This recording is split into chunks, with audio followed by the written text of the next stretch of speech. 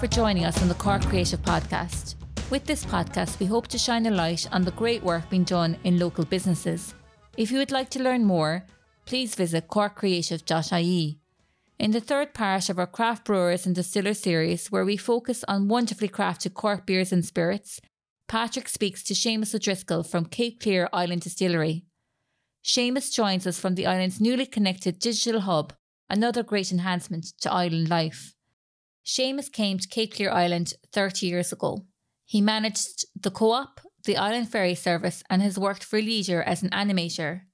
He and his wife Breed also operated some of their own businesses, including the re-establishment of an island shop, island accommodation, and the ever-growing and successful Island Ferry and Fastnet tours.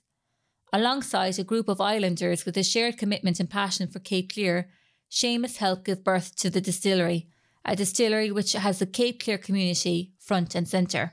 Patrick and Seamus discuss how the island has steered the direction of the gin, from the use of natural ingredients grown there to the importance of the Cape Clear microclimate to the maturation process, how the distillery has grown from a small yet strong base driven by a strong community effort, their holistic approach to the environment and their plans for the year ahead.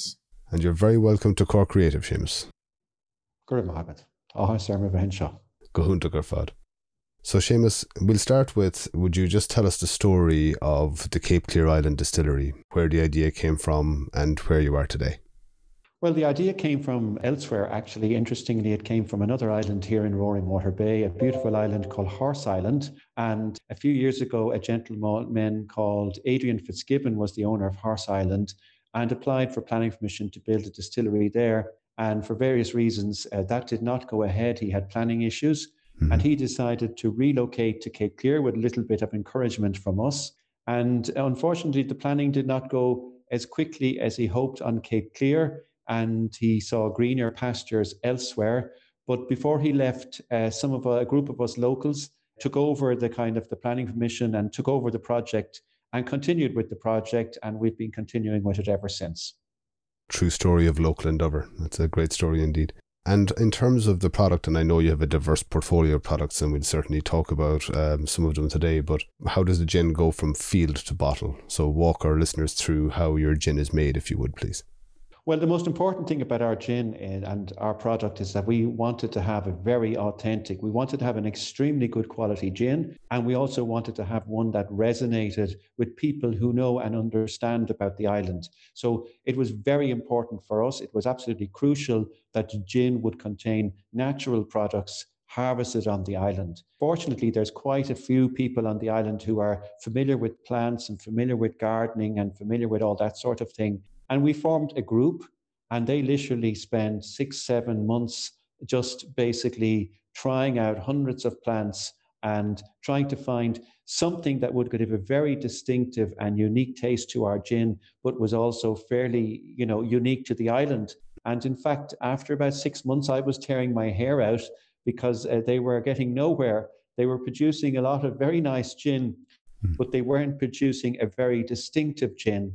And we were getting quite worried. But then at the end of it all, they decided to turn their attention to the seashore or below the seashore. And they started using seaweed called Laminaria digitata, growing right in front of the distillery. And this gives a very sweet taste to the gin, which brings the sweetness and the freshness of the sea through into the gin. It was very interesting because when they tried that, they were having lots of arguments up to that point, or differences of opinion. But when they tried that, they all said this was the eureka moment. They had found a very, very unique flavor. So it's that, and it's honeysuckle and fuchsia, all of which, of course, are handpicked on the island.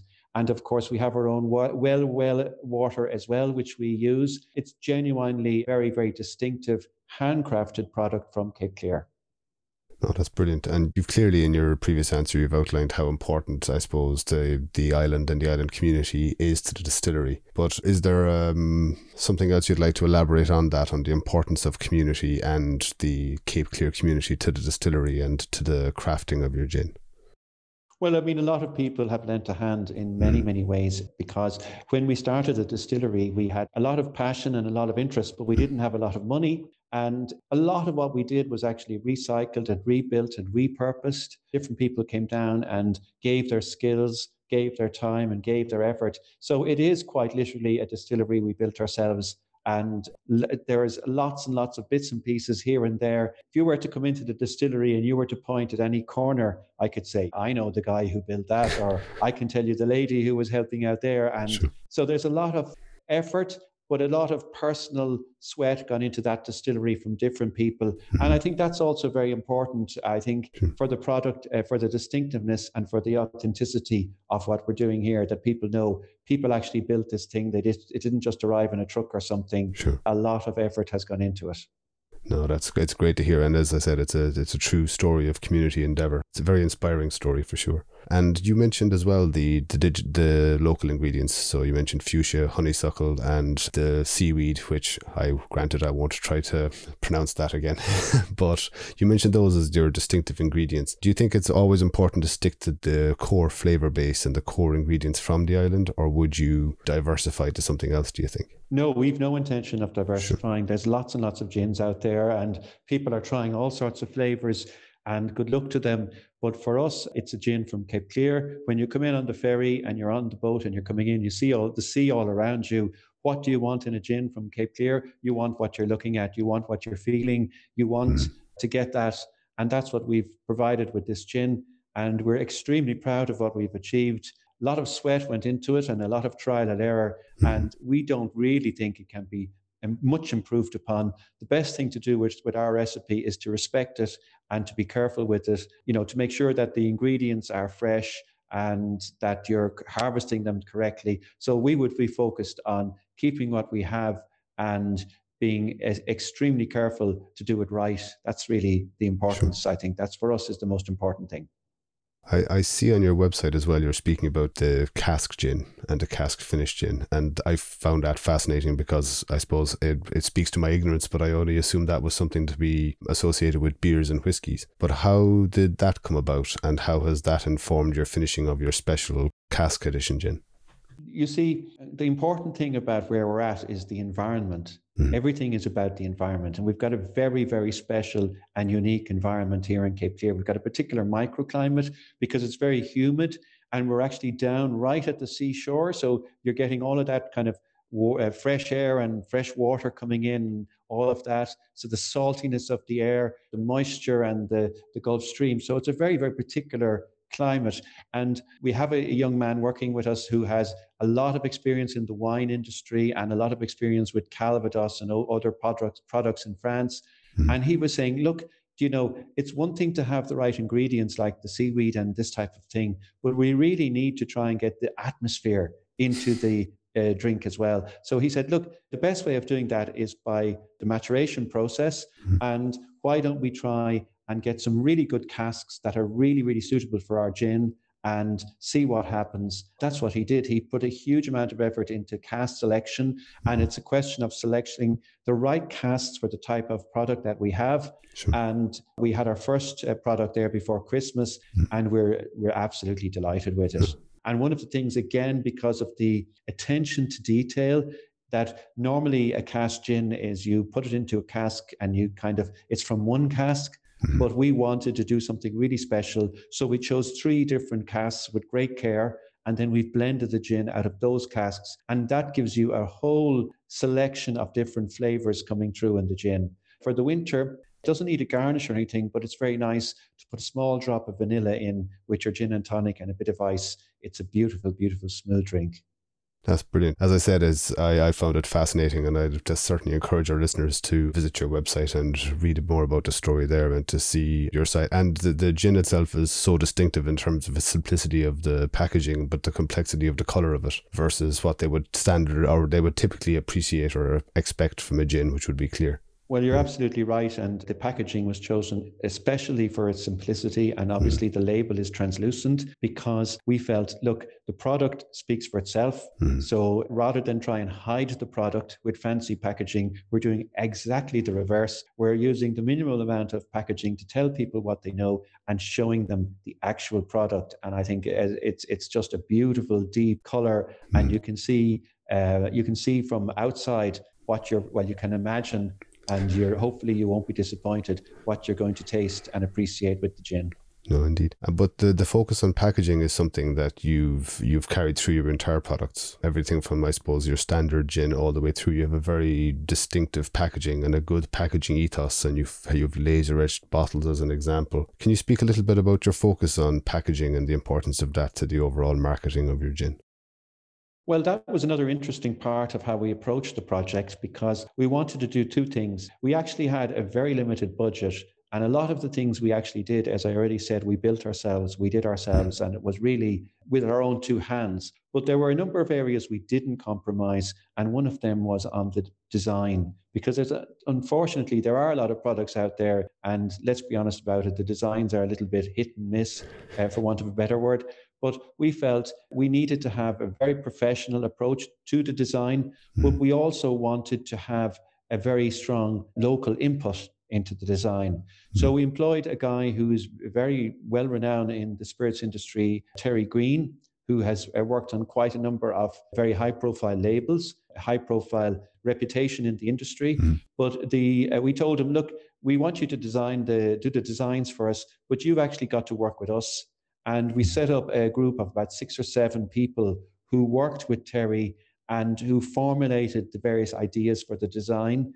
And they gave him the ideas, but then he went away, took those ideas and produced a design that I think we're all very, very pleased with. Indeed. It's excellent. So it was a great cooperative approach, because it depended on having a professional person doing the designing, but a professional person that was prepared to listen to people and take the ideas on board and work with them. And that's what we had. And that's why the combination worked so well. A collaborative approach, much like the approach you took to building the entire distillery from the ground up in the first instance. Indeed. And being Ireland's only island-based distillery, it has advantages in terms of community and collaboration, but no doubt it also presents challenges in terms of the environment and logistics. Can you speak a little bit about those challenges that you've come across and how you've overcome them? Well, it does, and we're approaching those challenges in different ways. Already, we've implemented a number of projects to reduce our carbon footprint.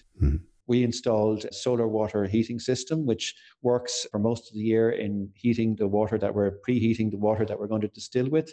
And we did that on a very tiny budget.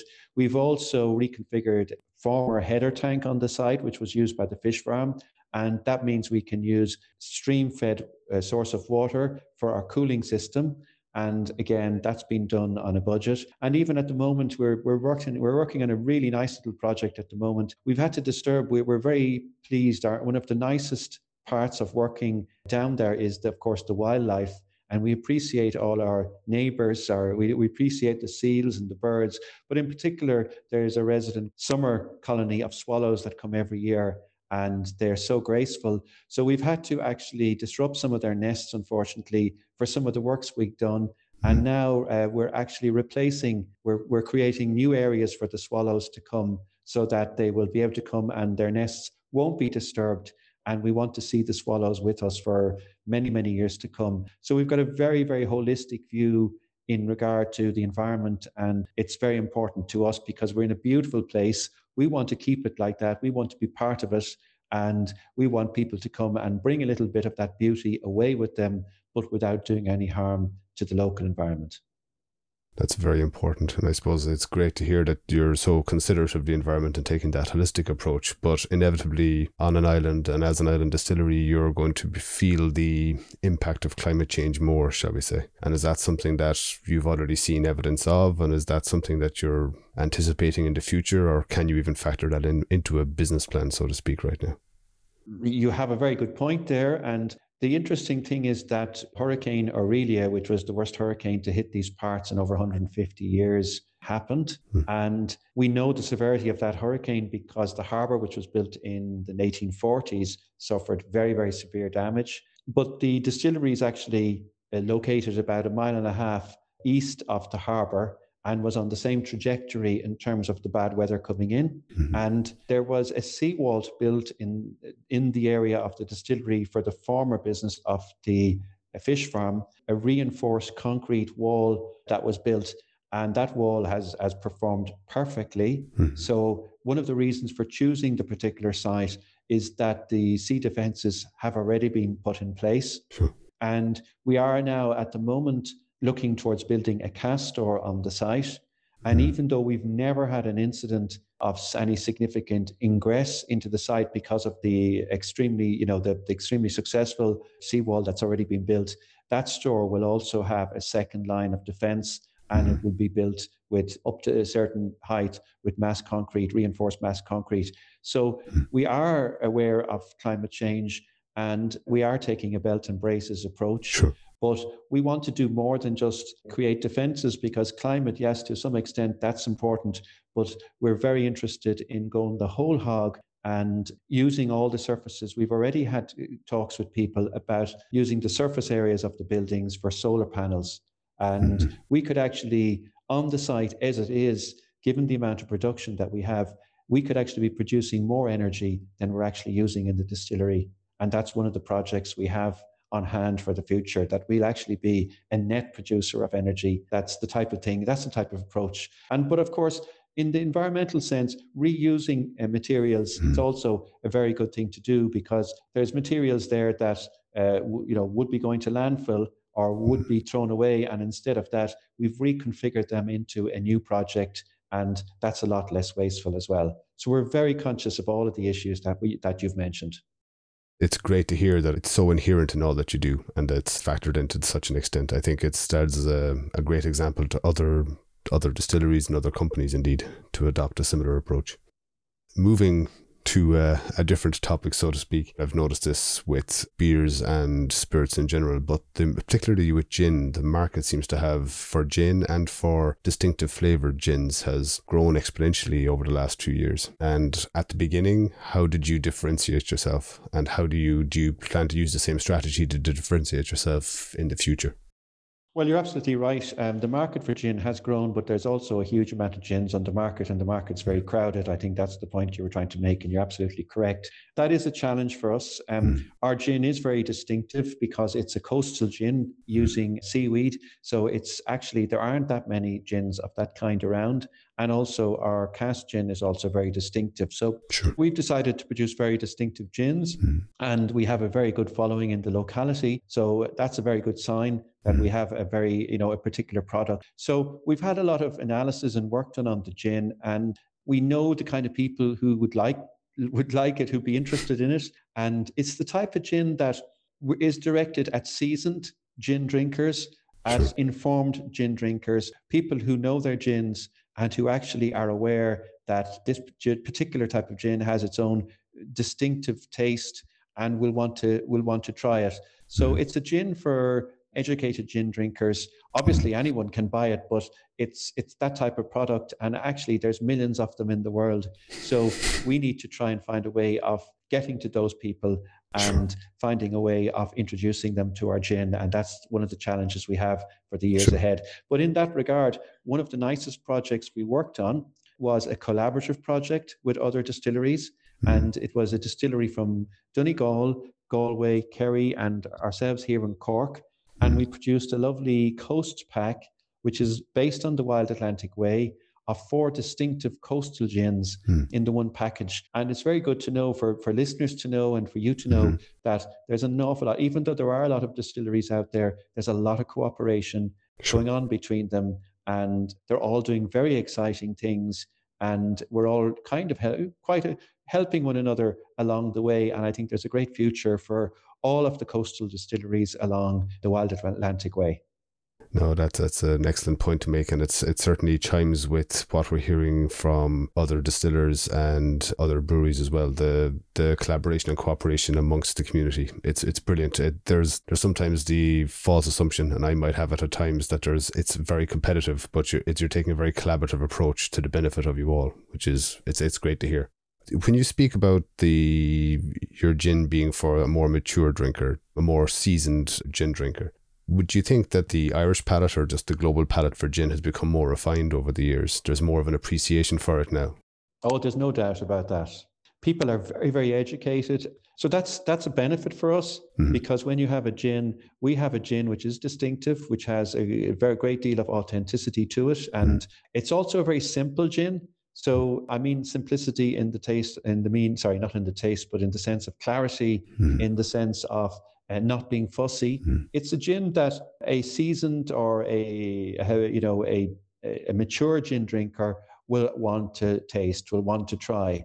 And there's a lot of people who know their gins, and people like that will be very much wanting to have a bottle or more than one bottle of Cape Clear gin. But it's also a gin that has particular qualities to it.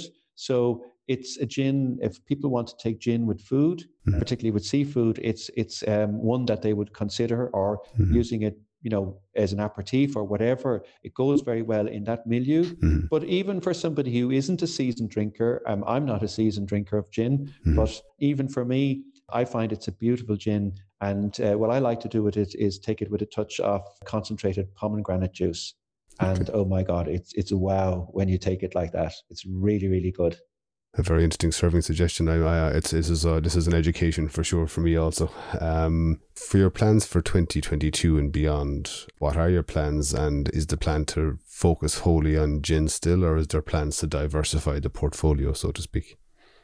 No, the plans are many, but we have to approach them. So our approach to this project has been just to take one step at a time. So we actually don't really go by our own word. We're normally taking about 3 steps at the same time. It's challenging, but yes. So what we're hoping to do for 2022, we've got a number of projects lined up. We want to focus on our online sales, on our digital marketing strategy, and trying to reach some of those discerning gin drinkers in the various other European countries like the UK and Spain and Italy and so forth. So that's one project. We also have a project, we want to launch a Navy strength gin, and we have a lot of work done on that. We also are working on a pink gin, and it took a long time, much longer for us to develop the pink gin than the other gins, because pink gin is actually quite hard to do if you're not using, how would I put it, if you're not using off-the-shelf materials or ingredients, because it's to fix the color of the gin, and it's in a way that it'll stay. And so we've done a huge amount of work on that, and we hope to have a pink gin this year, which will be a pink gin with purely natural products, creating the pink gin. And I think that's going to be a very nice product when it comes. So we're also looking towards developing a cask store, and instead of building a distillery and then a cask store, we're actually going to jump and not build a distillery for the moment, the whiskey distillery rather than the gin distillery, not build a distillery, but build a cask store and get the actual whiskey distilled elsewhere, but you get the maturation process on the island, because the island, is crying out to have a cask store and to have, anyone who's at all interested in whiskey will be just dying to have a bottle of whiskey matured in the most southwesterly point in Ireland, with the particular microclimate that Cape Clear has. We expect that the maturation here is about 20% faster than, say, Scotland or someplace like that, or places more towards the north of northern part of Ireland. And so it's going to be very, very interesting getting our cask store and getting our whiskey maturation underway. Oh, that's brilliant. I look forward to sampling some of that myself in due course. You spoke about Navy strength gin for the uneducated, and I count myself amongst them. What's involved with a Navy strength gin, or what does that entail? Well, a Navy strength gin is a bottle of much stronger gin. It would be normally, I think, around 57% or thereabouts. So it's a much higher proof. And obviously it has certain uses. It's very, very useful in cocktails. So people who are mixologists like to use stronger strength. Obviously, they're very careful about the quantities that they use. Of course. But somebody who might be coming to Cape Clear and bringing a bottle back with them, they can bring a Navy strength bottle, and they actually have more gin in the same bottle at the end of the day. But again, it's for people who know what they're doing and who understand that it's a much higher level of alcohol, and you've got to be appropriate in how you use it thereafter. So of course, people who are familiar with it and they know how to do it, it's a great product. That's brilliant. Thank you so much, Seamus, for taking the time to discuss Cape Clear Island Distillery and all of your products and plans with us. It's been an education, as I said, and thank you very much for your time, sir. Thank you for having me. Ich lade das a bit.